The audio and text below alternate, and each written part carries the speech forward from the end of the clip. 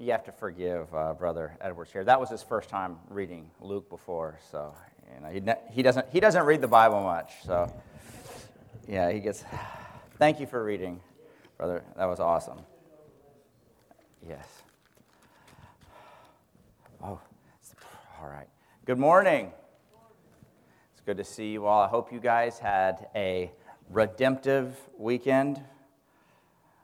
I know it's not always easy this time of year, but I hope that God was with you with whatever you're going through. Let us pray. Dear Heavenly Father, thank you so much.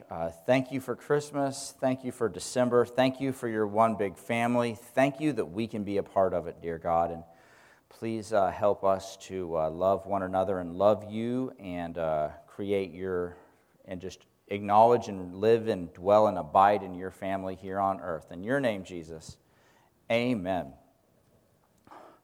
If you would turn with me in your Bibles, we're going to start at Genesis 1:26 and move through Genesis chapter 1, verse 28. Yes, as I assured people who, inquiring minds, looking at the bulletin, this is a Christmas message. Do not let your heart be troubled. It will get to Christmas sooner or later, Lord willing. We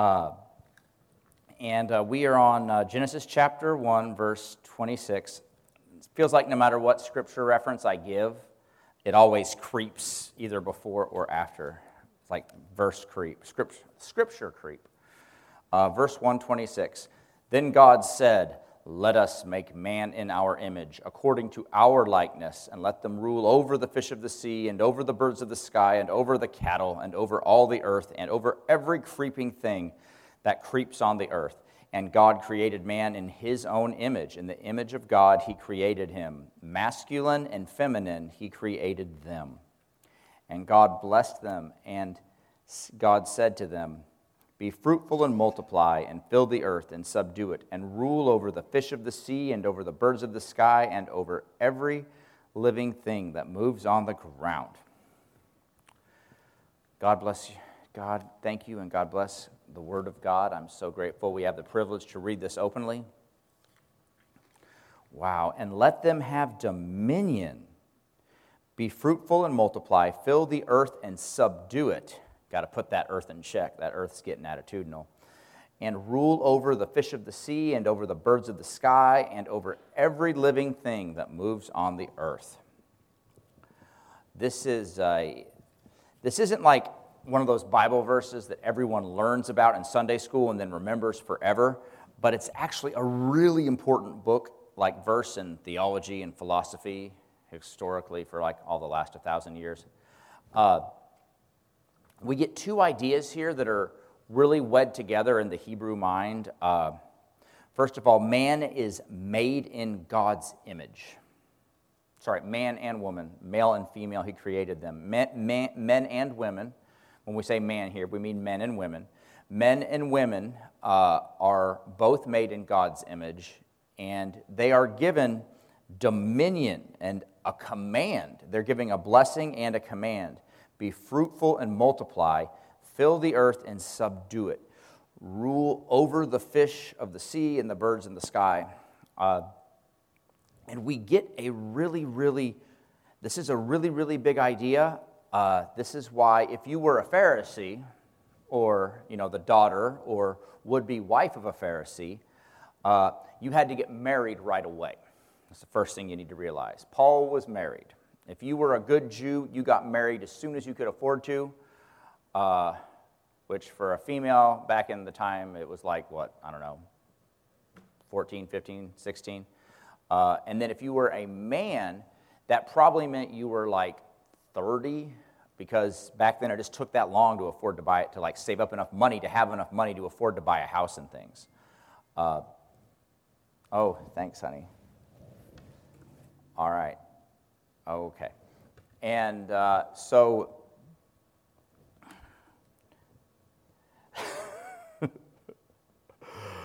oh my gosh. All right. So, and what we often forget, or what we don't even realize, is that This is a big deal to God. He wants us to be fruitful and multiply. This is before the fall, before temptation and forbidden fruit and sin and desire and all that stuff. God gave Adam and Eve the burden and responsibility to be fruitful and multiply. He made them, that's why he said he made them male and female. He created them with genders just like the rest of the mammals, and he wanted them to be fruitful and multiply just like the rest of the mammals. Why would he do that? Well, we get told in the next verse. He wants us to fill the earth and subdue it. Put that earth in check and rule over the fish of the seas, rule over the birds of the sky, and over every living thing that moves on the earth. It's almost like if God is above us in some like Amway pyramid scheme where we have to sell soap, we're above, the animals are in our downline, okay? They never get to go to the nice little, $1 million sellers cruise that only the gods of multi-level marketing get to go to every year because they sell enough Lululemon, or what is it, LuLaRoe, sorry, whatever. No, they're like the people in our downline that go out there and just, try to, make money for us. But yeah, those fish of the sea and those birds of the sky, those are like the closest they ever get to God or to the cruise to hang out with the anointed pantheon of multi-level marketers is us, okay? We are basically the image of God for them. Because this earth, it was a beautiful earth, but it wasn't Eden. It wasn't perfect. And it wasn't put in order. It had all the raw materials, but it was basically a jungle out there. And God wanted it to be a garden like on Eden, a garden where his presence was fit to dwell. Because that was the beautiful thing about Eden. Eden was basically a beautiful garden, or a palace garden court, like an outdoor courtyard, up on top of some giant mountain. This is what they believed if you read Ezekiel. And because of this outdoor, like within this giant palace, there's an indoor courtyard, an indoor garden. And God's presence was fit to dwell there with his human creation. But God thought two humans weren't enough. God thought this one little slice of earth, this one little place that he existed on earth. When God would come down from heaven, apparently he only came down to this little mountaintop and then dwelt with his human family on this little sliver of earth called Eden, which was the garden inside the palace on top of the mountain. But God was like, I want to make the whole earth fit for my presence. I want the whole earth to be a garden of delight that's worthy of my presence and my family. And so he was like, man, Adam and Eve can barely keep a handle on this Garden of Eden here up inside the palace. We're going to need more humans. That earth is big. When you go down that mountain, there's hills and valleys and tropical Azores. There's beautiful mountains like the Azores, and we're going to need more people. So God was like, Adam and Eve, you need to get busy. We need more humans. We need humans everywhere to turn every little corner of earth into a beautiful garden so that I can go there and, visit them and hang out with them, and we can all be one beautiful family over the entire earth. And this is the reason that God gave this quote-unquote dominion mandate. He wanted to make the world a beautiful garden paradise. And to do that, he needed Adam and Eve to have lots and lots and lots of kids, okay? Because God wanted a big family of humans. He wanted grandkids. Who loves their grandkids more than their kids? Let's be honest. None of you are going to raise your hands. Okay, we got one honest person nodding. Okay, yes, of course you love your grandkids more than your kids. Grandkids are pure gold. Why? Because that comes from God, okay? God loves his grandkids more than his kids, too. And so that's where that comes from. And, God was like, Adam and Eve, I love you guys, but I want grandkids. And I don't want your grandkids to be bored, and I don't want you guys to, get stuck inside this little temple and fight, okay? So I need y'all to spread out across the earth. So the ideal was, if there hadn't been a fall, that Adam and Eve would keep reproducing, and their kids would reproduce, and God would have grandkids and great-grandkids, and they gradually move out over the whole earth and turn the whole earth into a beautiful, productive paradise. Pretty awesome, huh? And then God would go walk with everybody in the cool of the day, and it would be so cool. And because God wanted a big family, and this is the cool thing about God, heaven is not going to be like a boring church service like this, okay? No, heaven is way better than a never-ending church service. Oh gosh, I don't think I'd want to go to heaven if it was a never-ending church service, or a never-ending church meet and greet, or a never-ending question and answer Bible study with Jesus.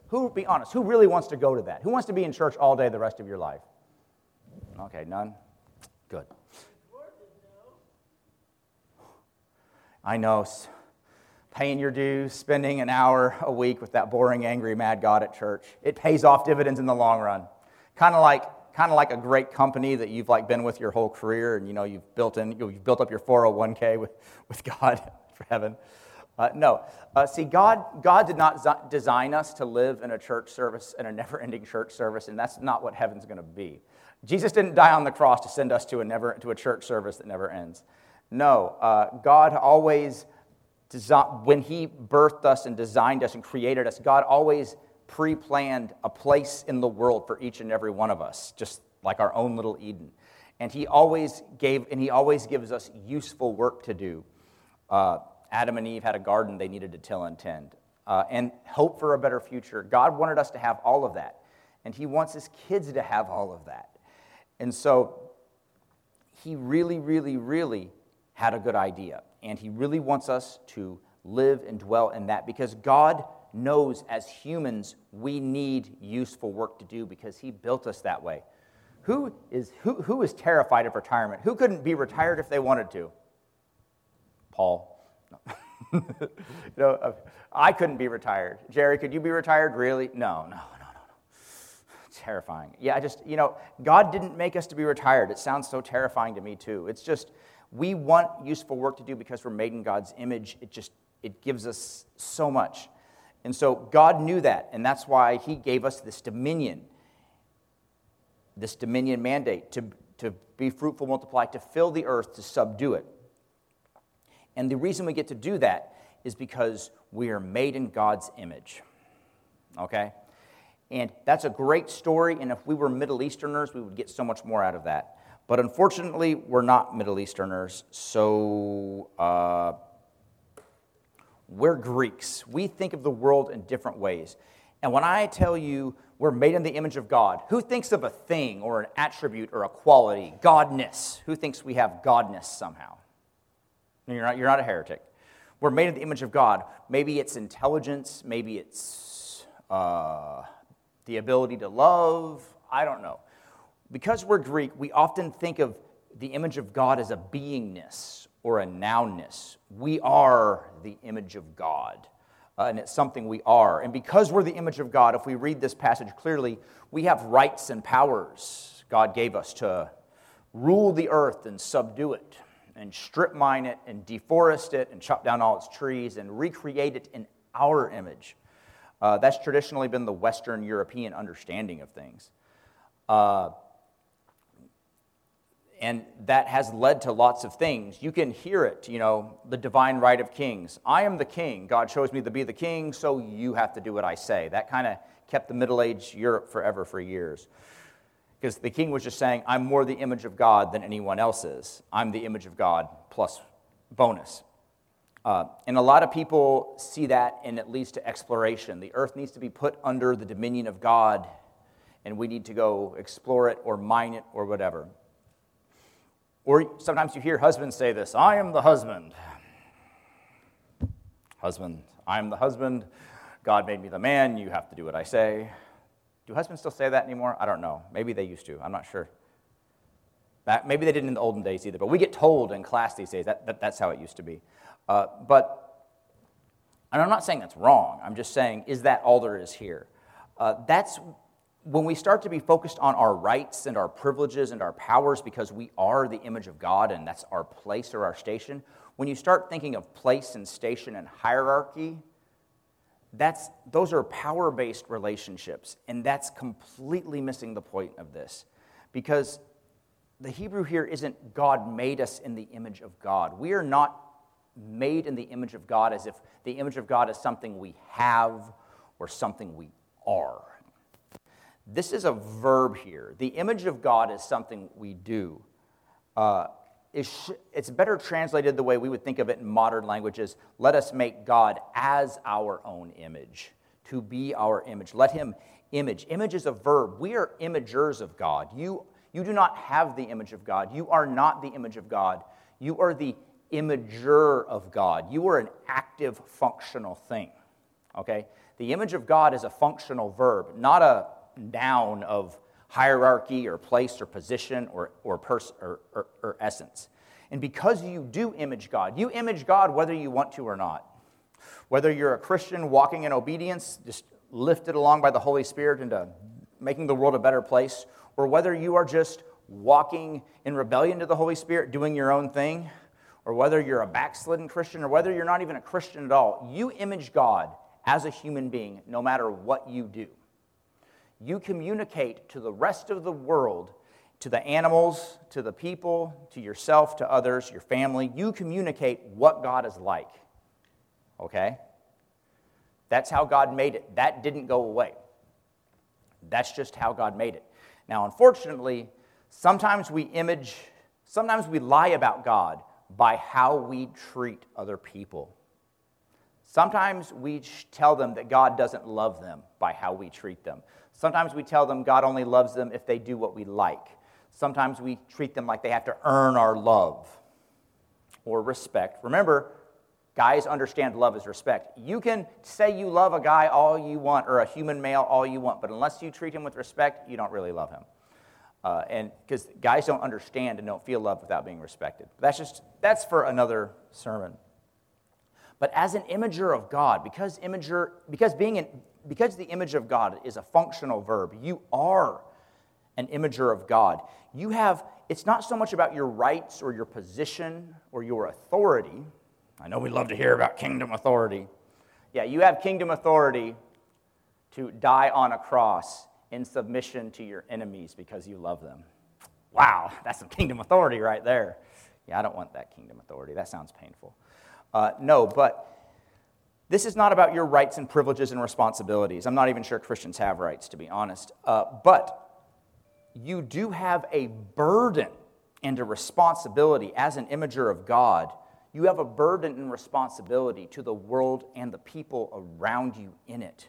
We are called to love and to serve because when Jesus came to earth, he imaged God perfectly, just like each and every one of us need to do. So, first, we have been given dominion. I'm not denying we've been given dominion, but our understanding of dominion has been tainted by sin, and it's very hierarchical and power-based and a little dysfunctional. And the beauty of Christ is that he shows us what it's like to image God in fullness and in power and in authority, but also in perfect love, in service to the people and world around him. And 50 years ago, I wouldn't have needed to give this next point, but God's image is masculine and feminine, okay? Men and women image God differently, all right? I'm not going to say more than that. I'm just saying we do. Now, this masculine and feminine aspect, I'm not saying God is masculine and feminine because I don't know. I'm not there. I'll tell you in heaven. What I can say is wondering if God is masculine and feminine is kind of an irrelevant question. It doesn't matter what he is in heaven apart from his creation. I do notice that masculine and feminine seems to be more part of the created order and not the heavenly order, but he knew what he was doing in making us this way. And it doesn't matter what God's beingness is. Is he male? Is he female? It doesn't matter what he is, because what God is, asking a question about God's gender, that's a Greek question that nobody in the Bible would ever think to ask or care about. Because remember, our Hebrew Bible is all about functionality. And I can tell you that God functions. His functional image, God functions as masculine and male. okay? So his relationship to us is completely and thoroughly 100% male, okay? We're the female in the relationship, for lack of a better term. C.S. Lewis says, God is the one masculine to which everything in the created order is feminine. He is the first mover and the actor, we are the reactor. He is active, we are passive. That's just the nature of it. And this is really, really important because I really think there's so much confusion these days going on because we don't know what it means to be made in God's image as male and female. He created them. Those aren't the words for biological male and biological female there. Those are the words for masculine and feminine. Of course, when you're masculine, you're a biological male. When you're feminine, you're a biological female. But God is saying that goes down to the deepest core of your being, to the deepest fiber of who you are. Okay? And what I've noticed is because of just the fallen world we live into and the messages we get at school or in the media, a lot of people don't look at their masculinity as a positive God-given gift. Okay, a lot of men don't look at their masculinity as a positive God-given gift. And a lot of women don't look at their femininity as a positive God-given gift. It's just like, well, this is something I got stuck with when I was born. I might as well make it work for me. And that is sad because the devil is robbing you of one of the greatest gifts God gave you in making you in his image as a male imager, a masculine male imager, or as a female feminine imager. And God put his blessing on this. And the reason for this, of course, is we're not reading the Bible, or the Bible's not renewing our minds to think. Too many people in this modern world don't read their Bible enough to understand that this gender, this masculineness or feminineness, your maleness or your femaleness, goes all the way to the deepest core of your being, into your soul, into your heart and soul as an image of God. You are as much a male or a female on the inside in your soul as you are in the outside in your body, okay? A bird doesn't fly because it has wings. A bird has wings because it flies, okay?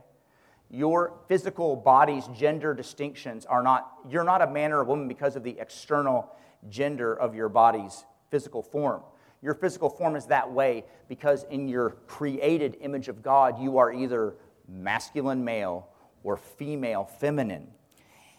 And for the last 400 years, because of a bunch of pagan Greek philosophers or pagan Renaissance philosophers, too many Christians don't even know they don't really believe that and understand it. Too many Christians think, I was born as a human soul. I'm primarily a human soul inside this body that happens to have a gender. That's what we get taught in school. That's what we get taught in social media. That's what we just absorb in the milk or the Kool-Aid we drink without even realizing it. But for the last 400 years, we have been taught as Western human beings to think of ourselves as, I just said it, as human. I didn't say men or women, I said human beings, okay? No, we have been taught to think as men or women made in the image of God, that we are basically human souls to be saved or damned, stuck inside either a male body or a female body. And that is a very dangerous, heretical, pagan, Greek, Gnostic way of thinking. Who's ever heard of René Descartes? Okay. Who hasn't heard of René Descartes? Okay. Who had to graph lines in algebra class in high school? That guy that made that X and Y axis, that was him. It's called a Cartesian coordinate system, okay? Who's ever heard, I think, therefore I am? Okay, yeah, that was a really dumb idea, okay? Because what he started in thought, in Western thought, I know it's all intellectual and philosophical, but it actually gets dumbed down to us masses. What he thought, he's the guy that started this idea that we're a human soul who thinks, and therefore we are. When you say, therefore I am, you're saying, God self-identifies as I am. His name, Yahweh, is I am, okay? So when you say, therefore I am, I exist, you're saying, whether he realized it or not, he's saying, therefore I am the image of God. And René Descartes changed the attitude and world for all of Western civilization. And this is why we have the gender confusion we have today, by the way. is because he said, I think, therefore I am in the image of God, therefore I am. No, we were made in the image of God, male and female, therefore we are. Because he's the one that made us just a ghost in the machine. He's the one that made us just believe somehow that we were just born with this genderless human soul that's neither masculine or feminine. And then we were just put inside a body. And when we die, we will leave the body and go up to heaven where we'll somehow be this genderless human soul again. No, you were made male or female on the inside and the outside. God did not make a mistake. And that is a gift from him. Okay? And this matters because your gender and living in harmony to that gender and imaging God in that gender goes to the deepest of who you are and your calling on this earth, and you need to walk in fullness of that to be a Christian living for God, one, but just to be a happy, well-adjusted human being. And the reason I harp on this point is because when we think of Christmas and the incarnation, Jesus was not born human. Jesus was born male. Not just man, male. Jesus was born male. I mean, think about it. That's why they killed him. I mean, all he did was go around inserting himself into situations and nice, comfortable environments and mansplaining to everyone stuff they didn't want to hear. You don't get much more masculine than that. You know, they're like, who asked you? Why are you even here? Okay, Jesus was male on the inside and on the outside, and he went around exercising the dominion that God gave him. He went around bearing fruit with his teaching, bearing fruit and creating newness of life in the hearts and souls of all the humans, not all, but in the humans around him who received his word, who received his seed, and bore fruit. And Jesus showed us what true headship is and what true masculinity is and what true power and authority is. And it's a beautiful, beautiful thing. Because Jesus and God, with the incarnation, showed us that this dominion and power to go around and subdue, it's not about position or domination or exploitation. Jesus showed us that going around and actively engaging people to bear fruit in their hearts and minds. Jesus was the most thoroughly masculine person you could possibly imagine, and he showed that you could do that without exploitation or control or coercion. And we need to see that because we need the incarnation of Christ more than ever.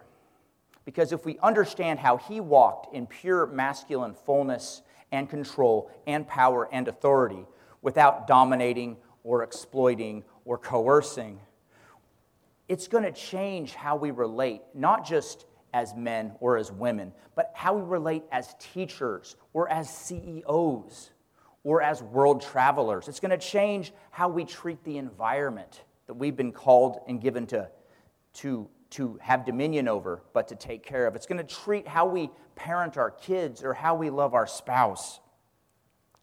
We're not going to colonize the natives or strip mine or frack the earth because we understand that we are made in the image of God as masculine and feminine, and we, especially men, we need to reflect what dominion, power, and authority in Christ looks like. And that's why we need Jesus to come be born of a virgin more than ever, because he shows us what a man is. And therefore that shows us how to be human and to live in response to him and God. I know this was an unconventional Christmas message, but I hope you see now why God having to become human in the male person of Jesus Christ was more important than we ever realized, and how a healthy biblical understanding of yourself as a male soul or a human soul in a male body or human body is a desperately lacking or belief under siege that we don't even really think about in our current time today. And I please want you to walk in that and live in fullness of that. And this altar call is actually for people who, whether they realized it or not, didn't understand that their maleness or their femaleness, their masculinity or their femininity wasn't just part of their body, but also part of their internal human soul. The altar is open for you. The altar is also open for you if you never saw your masculine or femininity as a gift from God to be embraced and empowered and walked in. Far too many Christians walk around feeling weak or damaged, feeling impotent or like damaged goods. And then they wallow in sin and discouragement because they don't realize that no matter what's happened to them, that's not what God called him to be, and that's not why he made them and made all of them for. The altar is open. The deacons will be here to pray with you and or myself. God bless you, men and women in Christ, masculine and feminine human beings in Christ.